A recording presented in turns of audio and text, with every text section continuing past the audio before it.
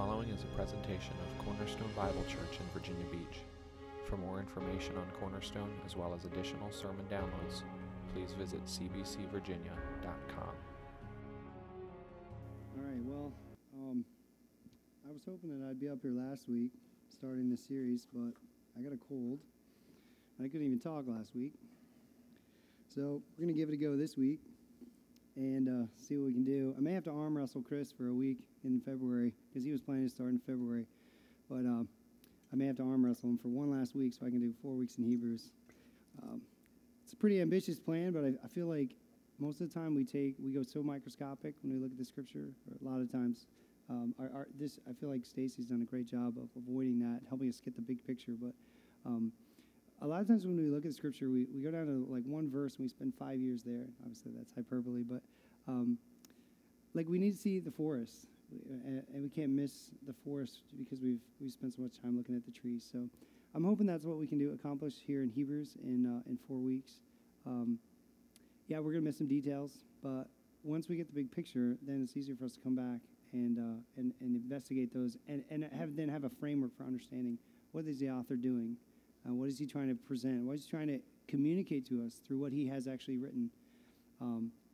So I think it'll be helpful.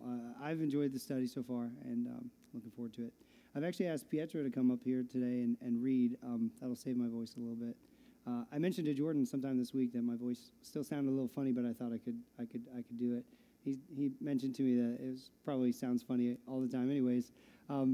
So at any rate, the quality may not be affected too much, but the quantity and volume isn't going to be there. So I'm going to have them mic me up, and but it will save me a little bit of reading, save my voice if I can have Pietro read for us. So the first section we're going to tackle here is Hebrews chapter 1 through Hebrews chapter 4, verse 13.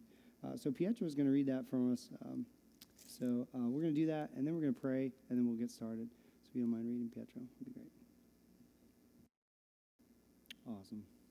Thanks, Pietro. Let's pray.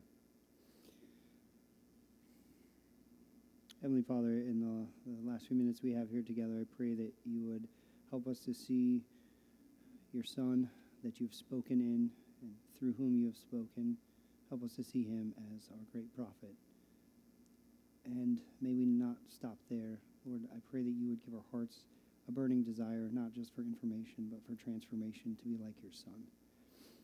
So lift up Jesus in our eyes today. I pray that you'd help me even to communicate clearly what is said here. And may we go with a resolve, a God-given, grace-filled resolve to pursue you to the end. So we thank you for this word. Thank you that you speak to us, that you have spoken to us in your Son and have given us this great message to us. So you've revealed yourself, and we rejoice in that. So we thank you in Jesus' name and for his sake. Amen. Alrighty, that was a lot to read. But if nothing else, you got the words of Scripture, and that's a good start. All right, let me run through real quick a few details here before we get started, before we really jump into the book. As to who wrote this book, we don't really know. And I'm not really going to spend much time on it, because at the end of the day, we are studying what the text actually says, and we have that. So we don't know who wrote it, but it doesn't make a lot of difference, and maybe that can be a secondary question that we pursue, but until we've actually studied the book and looked at it and said, okay, I want to understand what the whole thing is said and what the author has actually said throughout this book, then we don't really need to worry about that question. So we can come back to that later.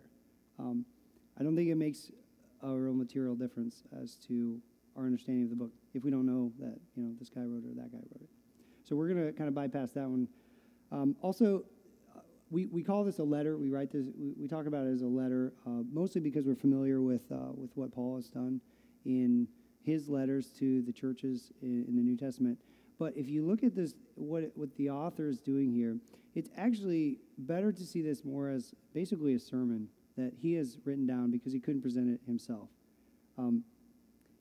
There's not the usual salutations, the greetings that you would see in Paul's letter. There's a small little note at the end because he is sending it to people and he sends his greetings. But at the end of the day, there's also this sense of a technical word called a word of exhortation. So that's actually something found in the New Testament and even broader than the New Testament, where it's actually a technical word for a speech that is given to an audience. So at the end of the letter, the author says, I've written this word of exhortation to you, this brief word of exhortation, which I guess for him, 13 chapters is brief.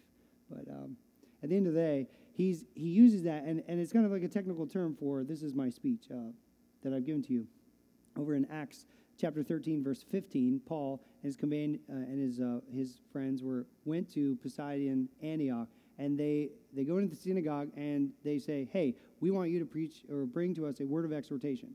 And they're basically asking, hey, give us a sermon if you have one. So he obliges. So really what I'm doing is I'm actually just taking the easy route by preaching somebody else's sermon for 4 weeks. Hopefully it'll be beneficial to you, but that's what's happening here. At the very beginning of the book here, the author starts with the basic idea that God has spoken. And he indicates this comparison.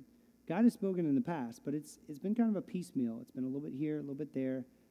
It's not like it was poor communication. I mean, God revealed himself truly in the past when he spoke through the prophets and to the fathers. But now he's saying, yeah, but I did that in the past, but now I have spoken to you in the Son, in my Son. So there's this, he starts immediately with this comparison of this final revelation, this final complete message that he's given to us. This is now. This is what we have in the Son. It's interesting because if you look at this, you see that the Son is the message as well as the medium. So Jesus has communicated, not only, he sent his Son as the one who communicates to us, but even his very life, his very person is part of that message to us. Now, the author gives a brief thesis and then jumps right into what he wants to talk about. He gives 7 statements about who this Son is. Jesus is the heir of all things. He's the one through whom the universe was made. He's the radiance of God's glory. He's the exact representation of God's being. He's the sustainer of all things by his powerful word. He has provided purification for sins, and he sat down at the right hand of God. He doesn't really develop these thoughts too much right here. He's going to just give this to us. This is the person that we're talking about. This is the Son that I want to tell you about. And he picks it up right there with, he sat down at the right hand of God. And he's going to start into his big exposition of who this person is, starting from the fact that he has sat down at the right hand of God. Interestingly enough, we know that he's talking about Jesus, but if you look through this, I don't know if you noticed as we were reading it, he actually doesn't mention Jesus' name until we get to chapter 2. He's wanting to focus on Jesus, the Son of God. And he wants us to, in this first chapter, think of Jesus is the Son of God. So he's going to refer to him as the Son, and not yet as Jesus. So we're talking about a pretty significant person.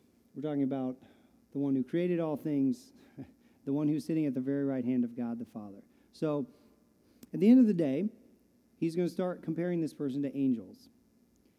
And for us, we're sitting here thinking, okay, well, you just made this complete crazy jump. Why were we talking about the Son of God, and now we're talking about Jesus? Well, here's what we've got to get the big picture of what's going on. God he's just said, I spoke to you in my Son. And what he's going to do, the reason angels are important is that there's this strong belief from the Jews that angels were in attendance when the law was given on Mount Sinai.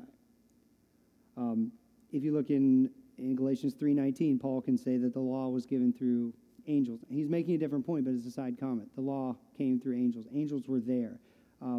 Stephen, the church's first martyr, in his epically long sermon, he can say, you guys have spurned the law even though it was given through angels. There's some hints in Deuteronomy that the angels were there, but there's also more extra biblical information that talk about angels, and that was a very significant thing for the Jews.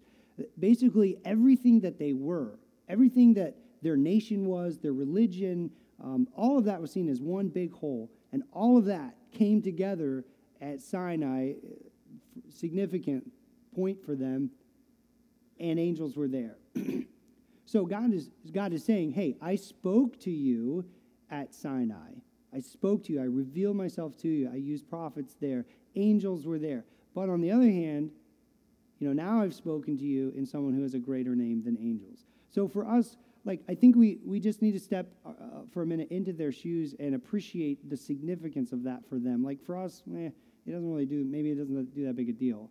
It's not that significant. But for them, this is a huge thing. Everything that constituted their life, everything about who they were and what they believed was true and important and right, their whole worldview had been shaped by this event on Sinai, and angels were there. So the basic idea is that if Jesus is greater than angels, as this author is going to try to point out, then his message is greater than the message that was delivered there on Sinai with the angels. God spoke in the past. One such instance was Sinai. But now he's spoken in a greater, more complete word. And in another way to say it, he doesn't actually use this word here, interestingly enough, but he's using the idea of that Jesus is a prophet. Jesus is better than these angels. He's a better prophet. So here's how this author is going to make his point. He's going to go to the Old Testament passages that he quotes throughout the book, and he's basically going to preach Christ to these people. He's going to say that these Old Testament passages pointed us to Christ and said that we saw this coming, or this is how the Old Testament anticipated Jesus coming and being our better prophet. So he's going to go through Psalm 2, 2 Samuel 7, Deuteronomy 32, Psalm 104, Psalm 45, Psalm 102, and then conclude it with Psalm 110. So what we actually have in this chapter 1, we have 3 sets of 2 quotations. And then wraps it up with that last one, Psalm 110, a quote from Psalm 110 as the 7th and final statement that he quotes from the Old Testament to show that the Son of God is better than angels. The first quote is there in the Psalm, is from Psalm 2, excuse me. It says, he asks the question, "For to which of the angels did God ever say, 'You are my son, today I have begotten you'?" This is an interesting quote. We'll cover this as we keep going through the book of Hebrews, but this is a major marker that the author uses in the book of Hebrews to indicate his major pieces. Major piece 1 is Jesus is better than the angels. He's a better prophet, and he quotes the Psalm 2. And in chapter 5, he's going to quote from the same psalm again, and then couple with one other quote, a different verse from Psalm 110 to make his second main point. So if you're looking for a big picture, get this. Jesus, Son of God, is better than the angels. His first movement. And then the second movement in Hebrews is going to be Jesus as our great high priest. He's going to explain that. We're going to take 2 weeks to talk about Jesus as our great high priest, and then we'll wrap up with the end. But those are our major movements. And Psalm 2 is one of our markers to say, hey, we're going to start this. We're going to talk about who this person is. Okay, now this language, "You are my son, today I've begotten you," is a little bit weird. We don't really understand this either. Just for fun this week, we were feeding the boys, and they were sitting down. And I said to my son, "You are my son." I think I was saying to Breck. I was like, "Breck, you are my son. Today I've begotten you." I didn't really do anything for him. I mean, I just thought, maybe I'll try this, see what happens. Sharon looked at me like, "What are you doing?" We get kind of tripped up on this language, thinking that there's the idea that God is somehow begetting or giving birth to a son. This is really just regal language that was used in the Old Testament in that time period to indicate the establishment of an heir. So in Psalm 2, we have this quote. In Psalm chapter 2, we have the psalmist speaking of the nations rebelling against God. In the first half of Psalm 2, the nations are rebelling against God. They're laughing at him. They're mocking him. They're saying, "We're not going to do what you want to do."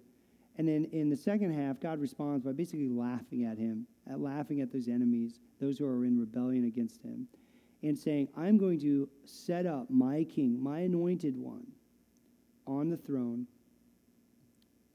and he is going to be the one that will wipe out my enemies, wipe you all out." Excuse me. And that's why God laughs, because God knows he's got a plan. He's going to take care of things. His son will be will not be thwarted. One of the things that what this does in this sentence is it's God saying, I am giving my support, my authority, and my sponsorship to this person.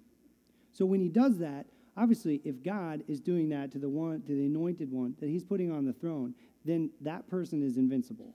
He's not going to be stopped. So that's what's happening in Psalm 2 being used here. It's God saying to his anointed one, you are my son, today I've begotten you. Not in the sense that, hey, I just had you as a child, but I am fully behind you as my sponsor, and I'm putting you on the throne as my heir. One of the emperors in Rome about that same time was recorded as saying something almost identical to this. In other words, what this Roman emperor was saying is not, I just had a child and, you're my son. He's saying, no, you're probably a 30-year-old, or something like that. You're my son. You're my heir. I'm going to put you on the throne. So let's connect this a little bit. Jesus sat down in verse 4, verse 3. Jesus sat down at the right hand of God because of what he has done. And now the author in chapter 1 here is taking these quotes to talk about what has happened now that Jesus has been exalted to the throne and is sitting at the right hand of God. So God says, you're my son, you're the heir. You're going to sit on the throne, and you'll be unstoppable. The next quote is from 2 Samuel chapter 7. Originally, it was spoken to David. God had promised David that one of his sons would sit on the throne, reign forever and ever. And God had promised that there would be a special relationship between God and this son of David. And so this quote is basically saying, I'm going to be to him a father, and he'll be his son. That there's going to be this special relationship between David, your son, and the one who's going to sit on the throne, and myself. And so what we're seeing in this passage is that person is the anointed one, Jesus. And he has this special relationship with God the Father. So going back to one of our questions here is, God never said this to the angels, but he said this to the Son. Clearly, the Son is a better person, more significant person, because of this close relationship that he has to the Father. Okay, the next two quotes here that we have in verses 6 and verses 7 are from Deuteronomy 32 and Psalm 104. And they're showing, again, in contrast to the special relationship that the Son has with the Father, the angels are simply servants. And they're commanded to serve this and worship this Son. The last two quotes in the chapter, from verses 8 then through 12. These next two sections from Psalm 45 and Psalm 102 speak of the eternal nature of the Son's rule and his reign over the cosmos. Again, he sat down at the right hand of God. He's the heir. God's placed him there. He's going to reign. He's going to rule forever. That's not going to change. Even though the worlds may dissolve, he's going to be there. The angels are not eternal, as in the sense of like not having been eternally pre-existent. Jesus is, but he's sitting. He's going to rule. He's going to reign. Even though everything changes, he's going to be there. Obviously, clearly, this person is greater than the angels as well.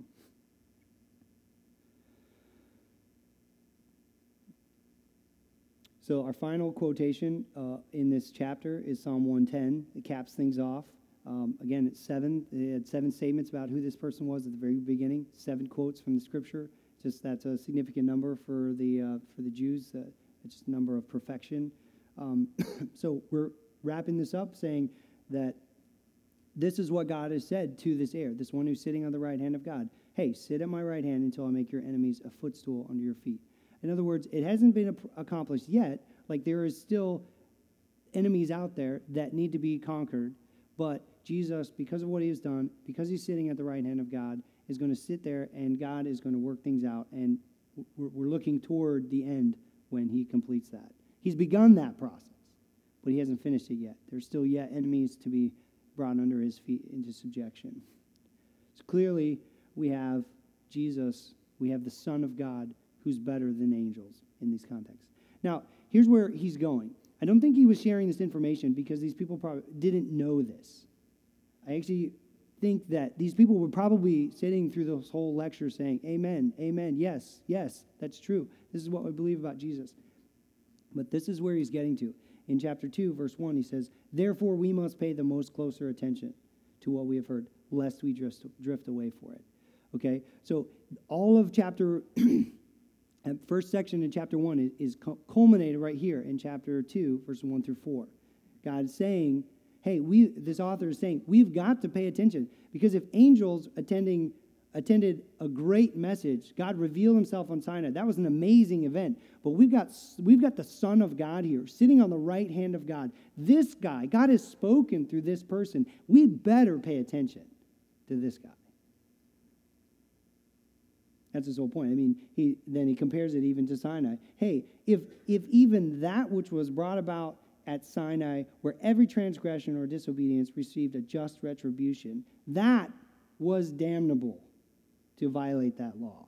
How much more when you have Jesus, when you have the Son of God sitting at the right hand of God who's spoken to us? If we neglect that message, we are just that much more condemned. We cannot drift away from this message. And this is the beginning of how he's shaping his message, his overall theme. Like, what does he want his people to do? How does he want them to respond? This is the first of that. Pay close attention. Don't drift away from this. There's no escape. So that's the first section. We don't want to miss that he's told us all that he's told us about the reigning Son. We've got to hold fast to this truth. We've got to know that this is true and hang on to it. I'm going to wrap things up at the end when we finish, but the author is going to put this in the middle of what he's trying to explain. And as he's preaching Christ to them, he's telling them in the middle, he'll pause and stop and tell them, hey, this is how you need to respond. And it's just going to get bigger and bigger and stronger towards the end of the book, because he wants these people to not drift away from Jesus, this great prophet. Okay, so now we're going to go into section 2 here in chapter 2, starting with verse 5. But the author picks up his train of thought with angels. He picks up the idea of subjection, because in chapter 1, he said, to which of the angels he's ever said, verse 13, sit at my right hand till I make your enemies a footstool. And then there in chapter 2, verse 5, he says, now it was not to angels that God subjected the world to come, of which we are speaking. So he's this idea of subjection is he's continuing his train of thought. Now, one of the things we've got to understand about what he's doing here is we thought, okay, he's talking about angels and Jesus, but now he's talking about something else. Now he starts talking about humanity and people and anthropology. So this is why he's turning to Psalm chapter 8. This is a quotation from Psalm 8. He's going to quote the psalm and then basically explain it, or part of it. Here, the psalmist refers to mankind in the singular, in the original, but clearly he's speaking of humanity as a whole. The psalmist starts off by saying, God, how can you even consider human beings or care for them, for us, when we are so small and insignificant? But, again, this goes back to our study that we did with Pastor Stacy in Genesis. We know that this is exactly what God has done. God has taken mankind, who is insignificant compared to God, but has placed him at the pinnacle of creation and has put him in a position where we rule in God's place over his creation. So, in other words, from the original point of view, the author is saying, you've taken man and made him a little bit lower than the angels, but you've crowned him with glory and honor because you've put him in this exalted position. So you've placed mankind just a little lower than the angels in the creation hierarchy, but you've crowned humanity, again, with glory and honor, and have placed all things in subjection under his feet. Again, we get that idea of things that are being subjected under his feet. And then the author says, but we don't quite see this yet. Okay, this is the position that humanity was supposed to occupy, but we don't see that yet. We don't see all things under the feet of humanity. We don't see that. But what we do see is we see Jesus. So one of the things that is happening here is we're seeing that mankind is in this position. This was what mankind's original plan. This was the original plan for mankind. We don't see that accomplished yet, but we do see Jesus. We're bringing Jesus into this quotation because chapter 2 here is all about Jesus in his incarnation. It's Jesus identifying with us as human beings. So the author says, we don't see this happening yet. We will. But for now, we see Jesus, the one who has been crowned with glory and honor because he tasted death for us. So he is the one, the perfect man, the one who identified with us in our humanity, who is going to fulfill this chapter, this verse from Psalm 8. So humanity is not in this exalted position, but Jesus, in his humanity, has tasted death for us and now is exalted into this place as the one who will represent and points us toward what we will be in the future in our humanity. Does that make sense? So Jesus is taking the place of humanity, dying the death that we deserved, having now been exalted to the right hand of God. He's crowned with glory and honor, and he is the foretaste of where we're going in the future if we follow this person. So through Jesus, this Psalm 8, can be fulfilled and will be fulfilled for those of us who trust in Jesus as we are united with him.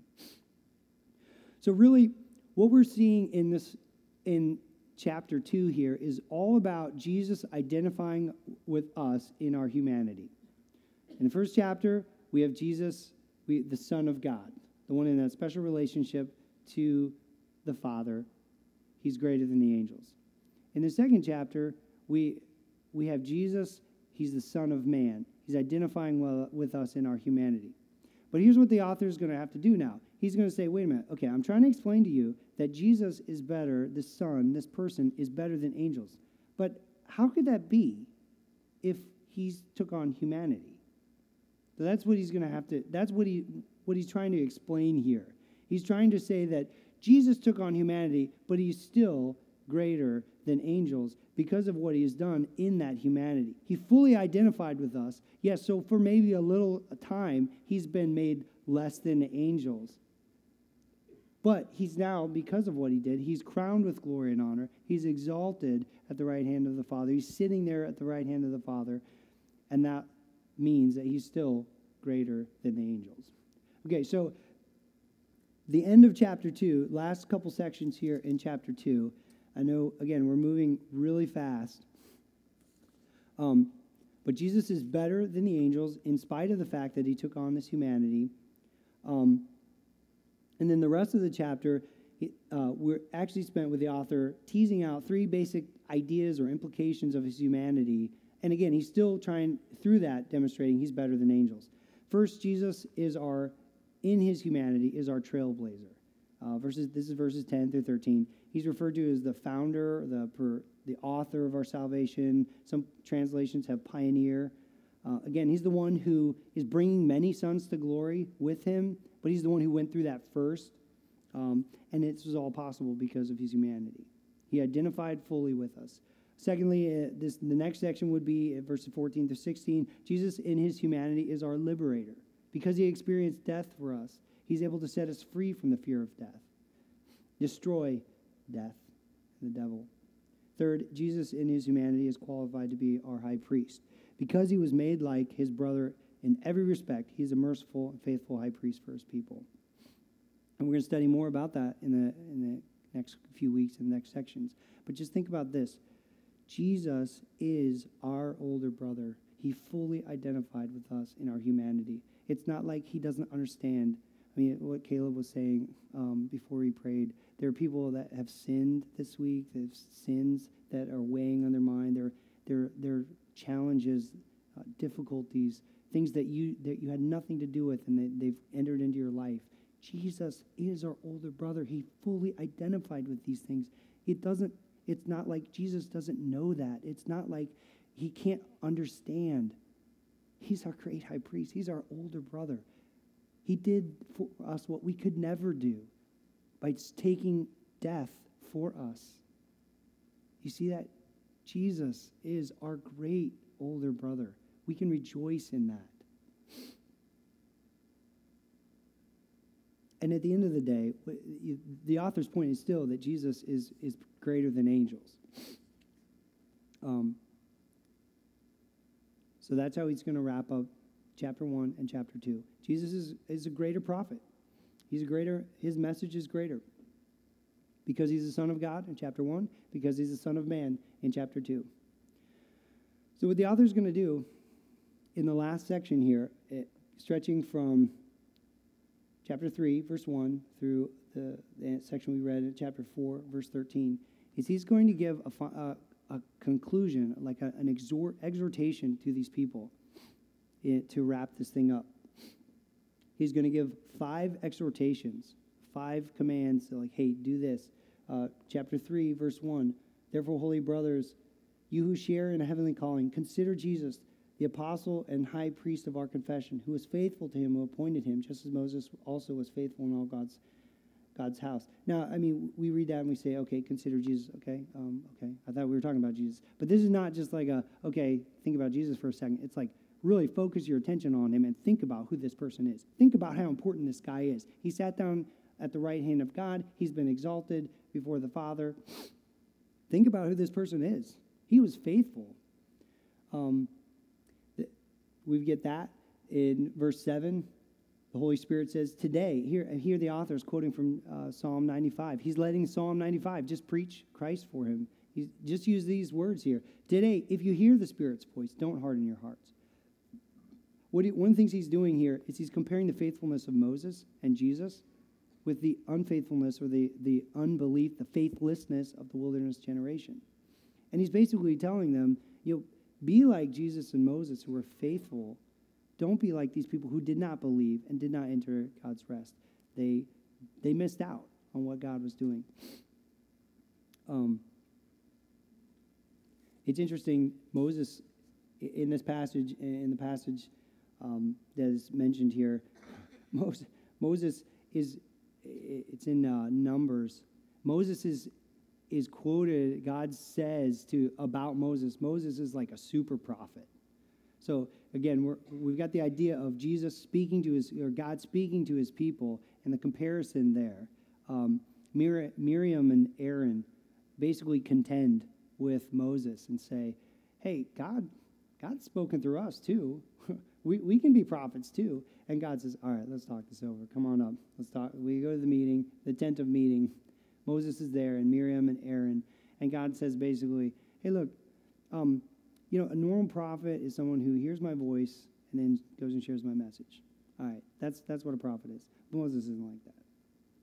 That's just like a regular prophet. But Moses is a super prophet. Moses is like, he knows me. We just talk together. And then he goes and speaks on my behalf. So in that context, Moses has said, hey, Moses is faithful in all his house. And then you compare it to Jesus. So in the context of Moses, the super prophet, Jesus is an even greater prophet. Jesus was faithful to share the message, to do what he was commanded to do. Moses was faithful. So that's what we have going on here. We've got this contrast between Jesus and Moses, who were faithful, and these people who were unfaithful and missed out. The point was that there was an evil, unbelieving heart in them. Verse 12 in chapter 3, take care lest there be in you any evil, unbelieving heart. So that brings us into the final 2 exhortations. We have 3 in chapter 3, and then 1 in chapter 4, verse 1, and 1 in chapter 4, verse 11. Is the last 2 things that the author exhorts in this section. First, therefore, while the promise of entering his rest still stands, let us fear lest any of you should seem to have failed to reach it. And then in verse 11, let us therefore strive to enter that rest so that no one may fall by the same sort of disobedience. And he concludes, again, with this word of message, the word of God. I mean, he's been speaking about God speaking to his people, God, the messages that God brings to his people. The word of God, here he says, is living and active, sharper than any two-edged sword. And we're familiar with that verse. But this is why he's bringing it in here now. Because he's saying God is able to speak to his people through his word. And at some point, you're going to have to give account for that. So, in verse 11, let us therefore strive to enter that rest. It's an interesting and ironic way to put these phrases together. But work your tail ends off so that you can enter God's rest. And what he's indicating and sharing with us here in chapter 4 is that God in creation began his rest, but it's been an ongoing rest. Implication is it never said, well, God stopped resting and then started working again, and so by implication, his rest is ongoing. It's continual. In other words, there's still the opportunity for us to enter that. But we've got to enter it through faith and not by being like this generation in the wilderness who did not have faith, did not enter that rest. Okay, so let's wrap up what we talked about this morning. Jesus is better than the angels because as the Son of God, he's exalted at the right hand of the Father. Because he's the Son of Man, he's identified with humanity. Because of his suffering, he's crowned with glory and honor. So then the author gives us these exhortations, chapter 3 and chapter 4. Don't miss out on it. You enter it into this by faith in this. And it's not a sense of, in chapter 3 it says, for we share in Christ, this is verse 14, for we share in Christ if indeed we hold our original confidence firm to the end. It's not like this is the author telling us, okay, you just need to come forward, pray a prayer, you're done. You know, go to the campfire at camp during the summer, you're done. You know, you've prayed that, you've stated you believe in Jesus, you're done. That's not what he's saying at all. He's saying you need to plan on continuing this to the end. So this is what I would challenge us with today. Jesus is a better prophet. That word doesn't really mean a whole lot to us in today. I mean, we don't go around talking about prophets. But that basically means that God has spoken to us. God has spoken to us in his Son, Jesus. And this person, if and because he is who he says he is, all that we've seen today, we better listen. We better listen to his voice. And I guess I would challenge you with this. What are the voices that you listen to on a weekly basis, on a daily basis? There are a lot of voices. Maybe we don't go around calling them prophets, but there are a lot of voices we listen to. Jesus had better be the preeminent one because of who he is.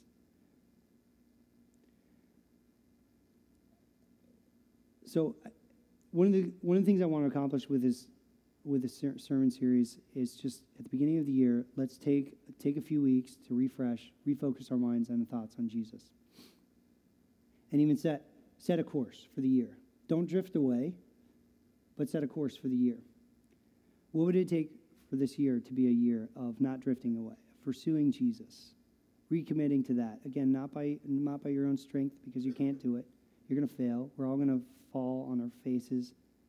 But we have this great high priest, the one who's interceding for us. And we're going to learn more about that. But Jesus is God's message to us. We better listen to it. I think we should be very seriously thinking of what are the voices in our lives that we're listening to. And I'm probably going to get a lot of flack for this, but I'm going to tell you, I think one of the voices that we have that we listen to is media, whether it's TV, online stuff, whatever. Hear me what I'm saying. I'm not saying this passage says don't listen to the TV, don't listen to music. What I'm saying is Jesus is a prophet. He's speaking to us. God has revealed his very self to us. We had better pay attention to that message. And if it means turning the TV off and not getting online, then you better do it. It's that serious. Take it seriously.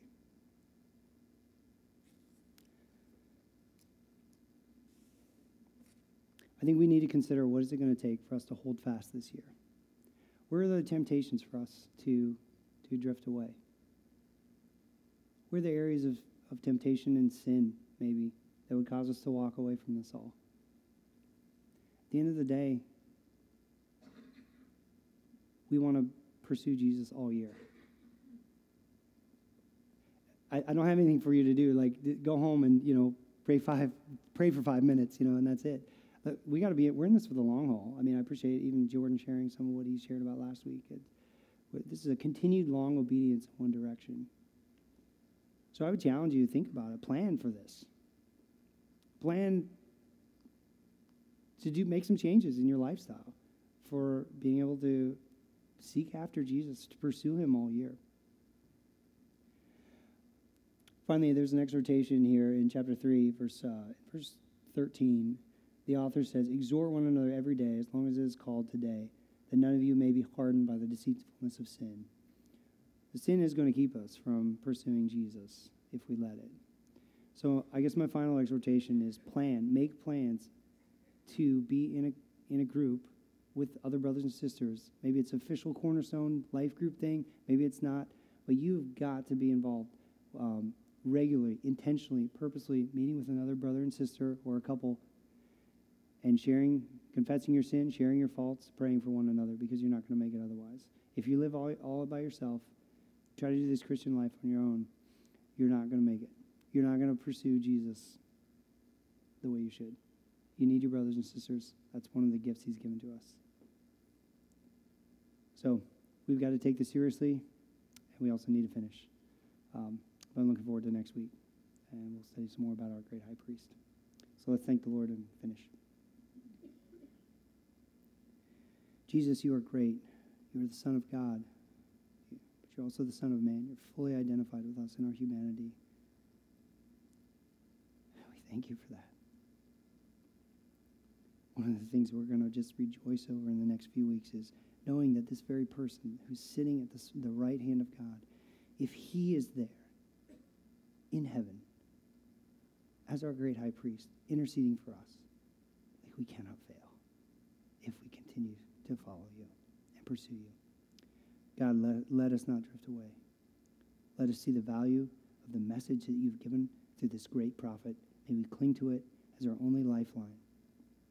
And may this be a year of knowing you better, not because we're great, not so that at the end of the year we can just pat ourselves on the back and feel good about ourselves, but we can rejoice and feel good about you.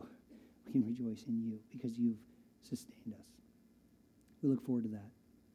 Please accomplish this in our hearts. Amen.